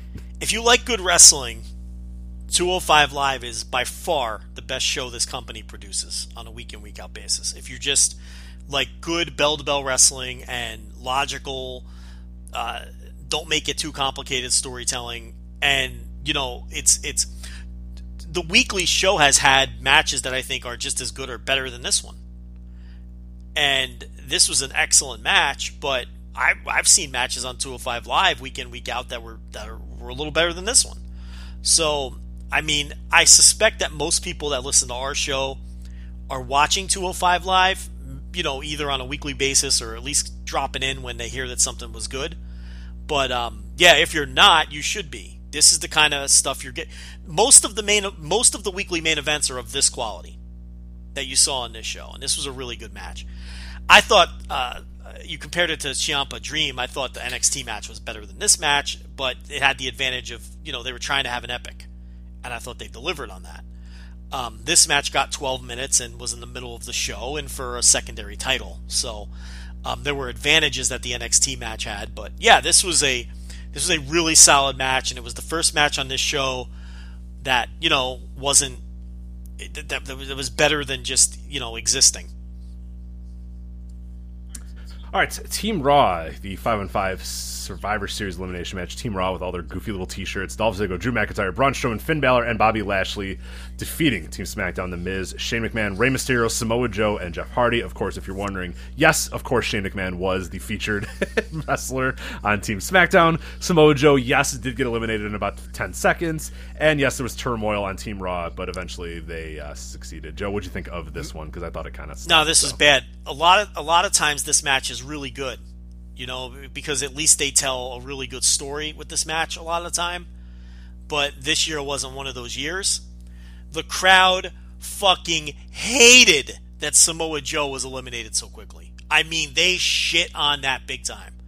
And he got the biggest pop on the pre-show when they were going over all the members of each team. So that was a crowd that was there to see Samoa Joe, and they were annoyed when he got eliminated so quickly. And then, just there was nothing to this. It wasn't very good. I think a more interesting topic would be, I want to talk about Drew McIntyre for a second, because it's very clear that they've protected him, and he was one of the survivors here, and I think that he's going to get a main event level push. Rich, I don't think he's a star. Joe, he was one of the sole survivors. That's what she said after the match. I think JoJo said, the sole survivors of the match. Yes, three sole survivors. Oh, boy. Just come on. But, Tony is rolling in his grave if you call 3 people the sole survivors. God damn. Yeah, but I don't see him as a potential, big time star at the top, and they're going to give him the opportunity, and I think they're going to give him that level of push. But I don't see Drew McIntyre as that guy. What do you think of that? Yeah, I don't know with him right now. I see him as kind of that weird sort of upper mid-card role guy where he gets title shots, he gets title opportunities or whatnot, but I just don't know that he's your guy. I don't think he's your star or whatever. They've been protecting him very well, though, like you said. It's obvious that they see him as a star and they see him as somebody. He gets protected almost more than even a Braun Strowman does. Well, Rich, they don't kind of taking liberties with. They don't protect anybody, so it stands out that they protect him. So I think he's very clearly going to get a main event level push, and I mean a serious main event level,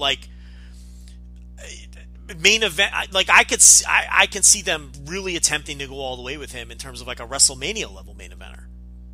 And right, yeah, I don't know that I see that quite, and it's weird because the promo wise, I don't know. He's got a good promo, but they're kind of all the same. We've kind of laughed about that as a little bit as well. He's got a great look, and he's a good in-ring wrestler. I don't know. It just seems weird, and maybe it's because we know that in the past they've kind of done the same thing with him and then given up on him for a multitude of reasons.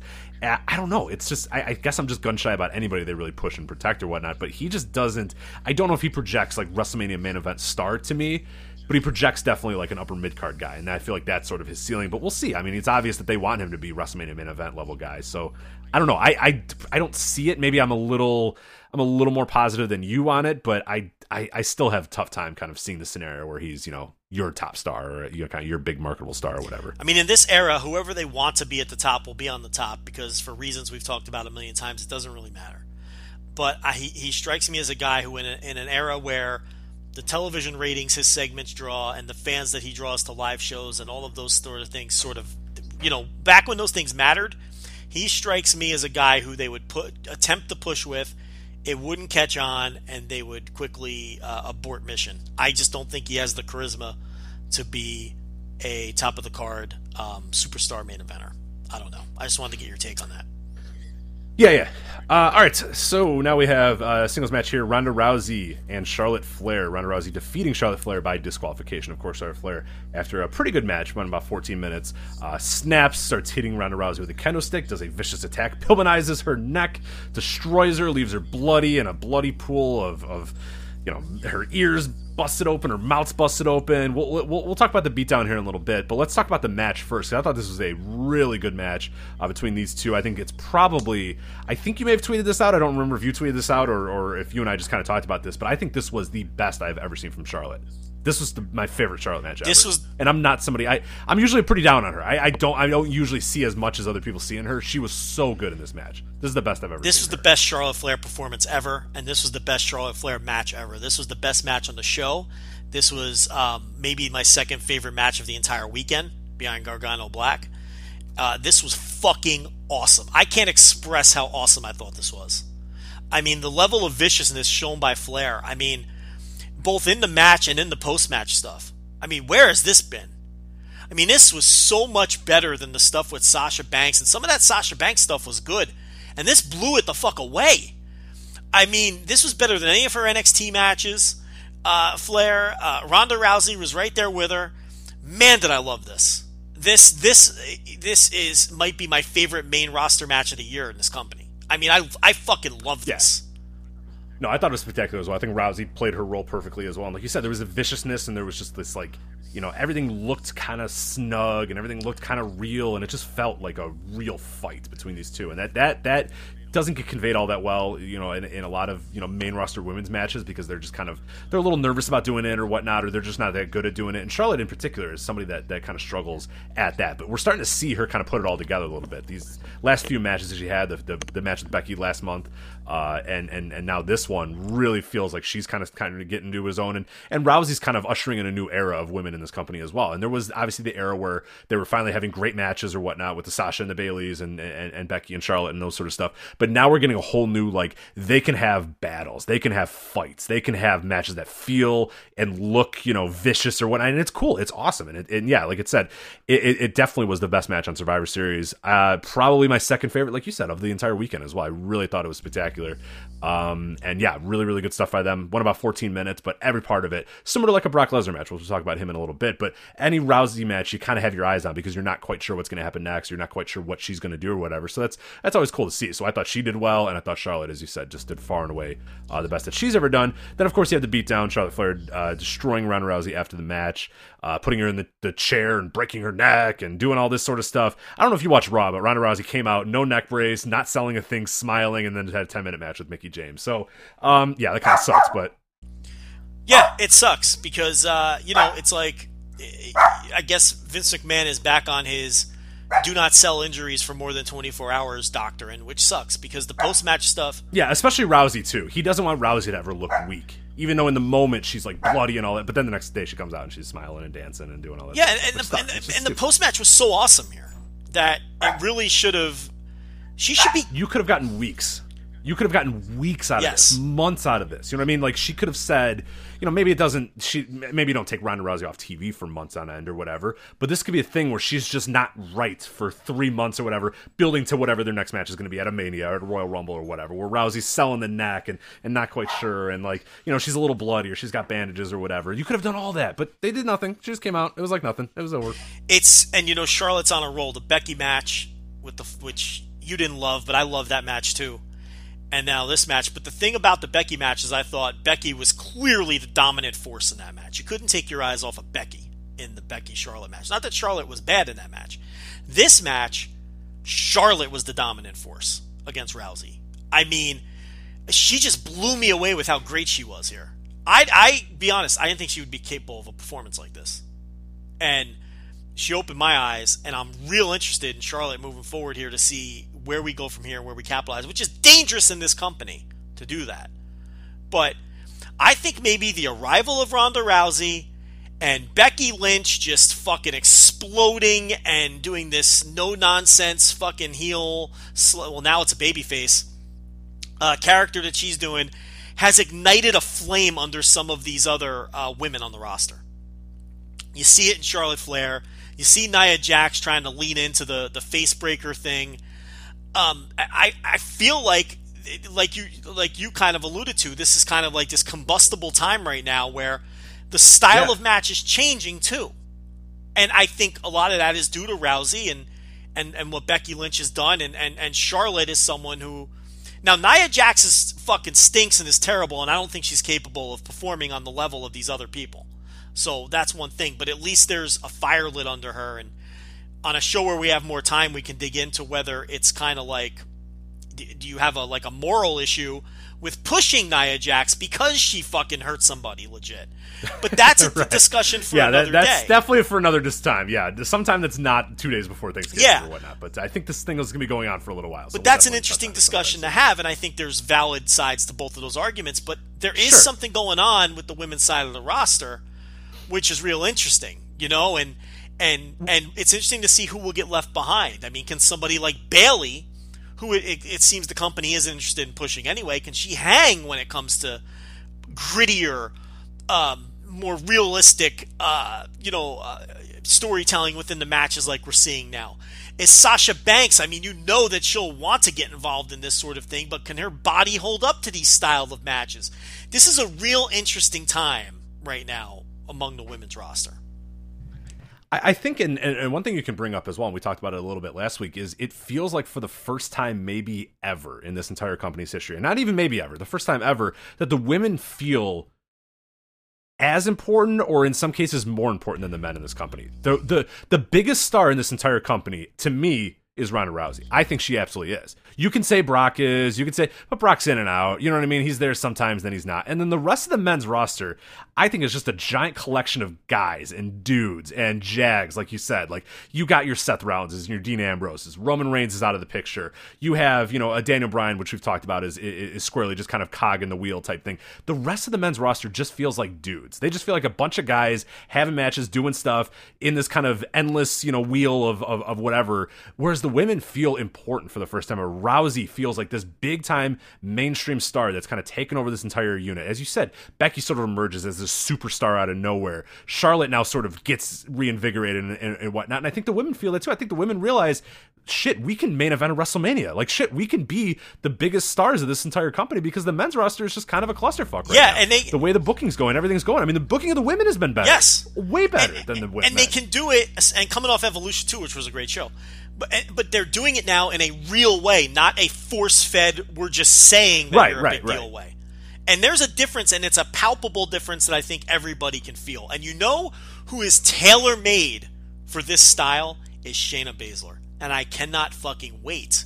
Now, a week ago, I'm saying I don't want him to call up. If this is what the match is going to be like, I can't wait for her to get called up. If it's going to be like this, she's going to fucking kill it. And we talked about months ago, we wanted to keep her protected on NXT because she would get lost with like the Sonya Deville's or whatnot. No, she's going to fucking grab this bull by the horns and kick ass there. Yeah, if this is the women in this company right now, I'm all in. And they have the talent. I mean, you know what I mean? Like, Kairi Sane can come up, and I think she can muck it up and do these sort of matches as well. Io Shirai can do this sort of stuff. Like, there's a lot of women on this that they've signed that can really go and really work. And yeah, if this is a time where the women are going to be the stars of the show or really kind of feel different, then I'm all down with it. I mean, Jesus, it's never happened before. And I think the biggest factor of that, though, is that Ronda Rousey is, and would you disagree with that if I said she's far and away the biggest star in this company? No, we say it every week. She right now is the biggest star in the company. Excluding whatever Brock is. He's hard to... But he's so weird. You know what I mean? Like, it's just, I don't know what he is. It's like too hard. Exactly. That's what I mean. You have to exclude him. He feels like he's not in the company. Like, he's like a freelancer that shows up sometimes, but like day in and day out, like marketable star. I think Rousey is it. I mean, yeah, Lesnar might be if you can kind of define what the hell he is. It's too hard to assess. But yeah, no, Rousey. Yeah, Rousey is absolutely the biggest star, and it's reinvigorated everything. And like you said, it's now got this sort of, oh shit, we got to kind of work for our spot here. You know what I mean? Like a Bayley might have to say, fuck, I gotta step my game up here a little bit. I'm getting passed up by this person and that person, and Sasha might have to kind of look at that as well. So no, it's going to be really fascinating to see how the next few weeks go and the next few months go, because we the talk is that they can main event WrestleMania, and you know what? It's never been more plausible than it is right now. And like you said, the most important part of it is it wouldn't feel like a sort of a here you guys go. Oh, here's a main event, or like where everybody gets in the ring, and they would still do that bullshit where Stephanie announces it and everybody hugs each other. But it, for the first time, feels like, oh, they might need to main event with these women because the women are the biggest goddamn stars in this show, and the hottest acts. So and it would, right? So it might feel, they might make it very sort of lame and contrived or whatever, but I think deep down people that follow the company would know that no, they deserve to be the main event. They deserve to be the main event of Royal Rumble or whatever, whereas the Royal Rumble, the women's main event, the women's Royal Rumble is the main event of this year's Royal Rumble, but it felt kind of like, hey, look, the women are in the main event. That wasn't and remember the first pay-per-view they main evented, and I remember we broke it down, and I remember saying it was the Hell in a Cell. It was Charlotte and Sasha. They main evented a Hell in a Cell. Wasn't there another one that was the first? Wasn't there another one that was the first main event? I thought it was that. Listen, this speaks into my point because I remember breaking it down. We don't remember. No, because I remember when we reviewed it and broke it down, I said to you, everyone's making a big deal out of this, but it really wasn't the main event. And in 6 months or a year, we're not going to remember what show it was, and we're not even going to remember what the match was. And I don't remember either. I don't remember the show, and I don't remember the match. See, I do remember. It was Charlotte and Sasha Banks Hell in a Cell. It was Hell in a Cell 2016. Yeah. October 30th, 2016, so about 2 years ago. But yeah, you don't. Wasn't there a men's match on that show that was really the main event? There was Owens and Rollins for a Hell in a Cell. I mean, there really wasn't much. There was Roman Reigns and Rusev. That wasn't a Hell in a Cell match as well. Not really. I guess the Owens and Seth was kind of a big deal at that point. 3 cell matches on that show. Of course they did. It was It's October, Joe. You gotta have them. Settle feuds. And who could forget those super hot feuds too? Yeah. Do you remember Roman Reigns defeating Rusev for the United States Championship at Hell in a Cell 2016? So anyway, do you remember that? Yeah. So it feels more legitimate now, and it doesn't feel like they're just forcing history. It just feels like it's happening. And yeah, it's happening. The women are the hottest part of this roster right now, without question. We'll get to a main event now that I really enjoyed. Brock Lesnar defeating Daniel Bryan. 18 minutes for this match. Longer than most Brock Lesnar matches, which I always kind of find funny. You can tell when Brock respects a guy or really thinks a guy's a great wrestler or really just enjoys working with the guy or likes the guy or whatever because he gives them, a match. You know what I mean? Like, if he's in there with a guy that he probably just doesn't give a shit about or he's just in there to cash a check, Brock's in and out in 5 minutes. He's in and out in 2 minutes, throwing some Germans, saying Suplex City and then bouncing out and cashing his check. He went 18 minutes toe-to-toe with Daniel Bryan, let Daniel Bryan give him so much, was selling his ass off for Daniel Bryan, and that's what I love about Brock sometimes. People hate it, but I like the idea that he kind of wears his emotions on his sleeve. You know what I mean? Like, if he wants to really have a great match with somebody, he'll go and do that. And, like, I get why some people that gets annoyed or whatnot, but then it makes these matches a lot more special. Daniel Bryan looks like an important figure after this match because Brock gave him so much and Brock let him get in the mix and let him sort of work him over and feel like there was times where he could win and get him in visual pinfalls and get him in submissions and all that sort of stuff. And I think that's important to do that. So when Brock does a 5-minute match, it makes these 18-minute ones feel a little bit more important. But all in all, I really like this match. Less so than Ronda Rousey and Charlotte Flair, but probably my second or third favorite match on the entire show. Where'd you rank Lesnar and Bryan? No, yeah, it was a great match. My second favorite match on the show, I'd put it ahead of the Cruiserweight match. Brilliantly constructed and brilliantly worked by Daniel Bryan. I had my reservations about him working as a heel, but if he's going to work like this is going to be a great run. Because this was not the chicken shit, yes heel that we saw in 2014 or whatever year that was. People know what I'm talking about. This was not the chicken shit that worked Big Show and Mark Henry and Sheamus, and this was a different kind of heel Daniel Bryan, and it was fucking awesome.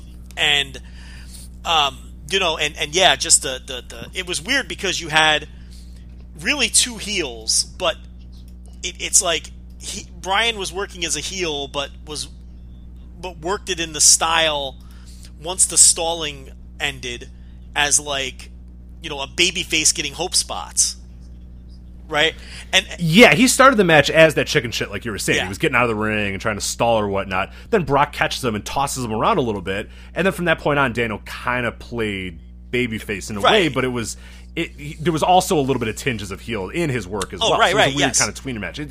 It's doing Shades of Grey actually how you're supposed to do it a little bit, where they just go out and wrestle and you kind of figure it out from the match itself. But he was just, and it should be noted, the stalling early on, it was strategical stalling. It was like he was trying to get in Brock's head. It wasn't the way he would have done it in 2014. There were differences here. He's almost, you know what? He's closer to like a Pac style heel now than whatever he was in 2014. Because the word bastard is coming to mind. Is the only way I could describe the way he wrestled the match. Yeah, he's working smart. He's working how a guy of his size in the match with Brock Lesnar should work. You're not going to go in there and muck it up with him right away. You're going to try to, fuck around a little bit, play your cards right. This is, honestly, it's Ring of Honor Daniel Bryan. You know what I mean? Like Bryan Danielson was that way. We talked about him a few weeks ago. Heel champion Daniel Bryan would use some nefarious means here and there, but he was really good at stalling and really good at sort of annoying people by working smart. If he was in the ring with a guy that he thought he could have a real chance of beating him, he would, be methodical about it. He'd be a little bit different. He would be, you can call it chicken shit, but he would, pick his spots right. And then when the time was right, then he'd go in there and show that he could wrestle you and out-wrestle you and beat you in the ring or whatnot. And that's exactly what he did in this match. He stalled. Then he got caught, and then he realized he had an opening and then kind of went and took it from then on. And credit to Brock as well for sort of selling it and making it work as well. He came off just like a cunning bastard is how he came off. And yeah, Brock was great smart. In this match. He came out like a smart worker. Yeah, and Brock was great in this match. And look, I like Brock. I still stand behind that. Almost everyone has turned on Brock. I refuse. I think when Brock has those 3 and 5 minute matches that everybody hates, he's just doing what he's told. It's just and I don't even hate those matches as much as other people do. Like the Braun Strowman match at Crown Jewel, I didn't hate that. I didn't think that was insulting or it was fine. I mean, it was Brock destruction, and I don't mind it. I kind of like it, to be honest, because I like that he's different, and I like that he just dominates people. And yeah, in a match like this, he performed. He was incredible in this match. He was right there with Bryan, and this was by far the best Daniel Bryan performance since the return. I mean, it's not even close. So this match gave me hope that this Daniel Bryan heel title run will be something much, much different than we feared last week. So yeah, excellent stuff. Yeah, I'm all in on heel Daniel Bryan if this is what we're going to get all the time. We'll see. I mean, I don't know that he's going to be able to do this with every single guy, but if they kind of let him, I don't know. We'll see what ends up happening with this. But if they kind of let him be this heel and let him do this sort of stuff, I'm all in on it. I think it'll be incredible if they let him do that. But we'll again, see. That remains to be seen. Something we can expand on another show is this new idea that the best way to get over as a face in this company is to turn heel. Because they don't know how to get a babyface over, and they don't know how to create a babyface hero, and the best way to get over as a babyface is to turn heel. And this company is so bad at making babyfaces that they're just leaning into that now, and well, let's turn them heel to get them over as a face, because half the roster is heel. Joe, who are the faces on the show right now? Yeah, well, I think it's like Naomi. I think a lot of times too, these wrestlers see the success that people like Becky have had, and Bryan, and I know there's others, and Daniel Bryan saw it. He said, "Turn me fucking heel." This sucks. He saw. You know what I mean? It's a good point. He saw the lay of the land and how things worked out, and I think people also see the struggles that Roman had getting over as a pure baby face, and they want, this is the new way to get over as a face, is to fucking turn heel, because this company is so bad at baby faces. It really is incredible. So that's Survivor Series. I actually liked it more when I was watching it as we broke it down. I'm like, there was a lot of bad in the last half, or the first half. It's an uneven show. The, that's the word for it. It was, yeah. Rousey and Charlotte, the cruiserweight match and the main event were really, really good. Everything else you could pretty much skip and leave. Yep. If you just watch those 3 matches, you'd give it a definite thumbs up. And we said having 3 good matches, considering what we had the rest of this year in WWE pay-per-views, is 2 thumbs up for sure, because we've had some utter shit throughout the last year or whatnot. But yeah, it still doesn't. Not an all-in-all a great show, not to the TakeOver level. So I think TakeOver still topped Survivor Series this week. Oh, Survivor Series had a pretty good showing. So yeah, if I think War Games was even good, not even great, then TakeOver blew this show away. Oh yeah, and I think we'll see. I think you'll think it's good. I just don't think you'll think it's great. So we'll see when it eventually comes up. But Joe, as we said, this will be an abbreviated version because we got a lot of shit to do over the next few days. So I think that's it, Joe. Anything else you want to say before we get out of here? That's it. I take that as a no. All right, so Joe, you have a very good I said no, that's it. Oh, I didn't hear it. It broke up, so I was just like, "Geez, cold shoulder." Let's just go. In my ear, I heard nothing. So that's enjoy your holiday, sir. Thank you guys so much. Yeah, enjoy. So, of course. Jeez, now I got have a great Thanksgiving holiday. What? I said that with some enthusiasm. You're just like, yeah, enjoy yours too. That's kind of like... Okay, see, on my end, I think you're breaking up a lot. In the recording, it'll be fine. I'm not hearing a word you're saying, so I'm just going to sign this out because I can't hear what you're saying at all. But yes, have a very good Thanksgiving holiday. Enjoy the festivities, and we will be back next week on the Voice of Wrestling Flagship Podcast. Take care.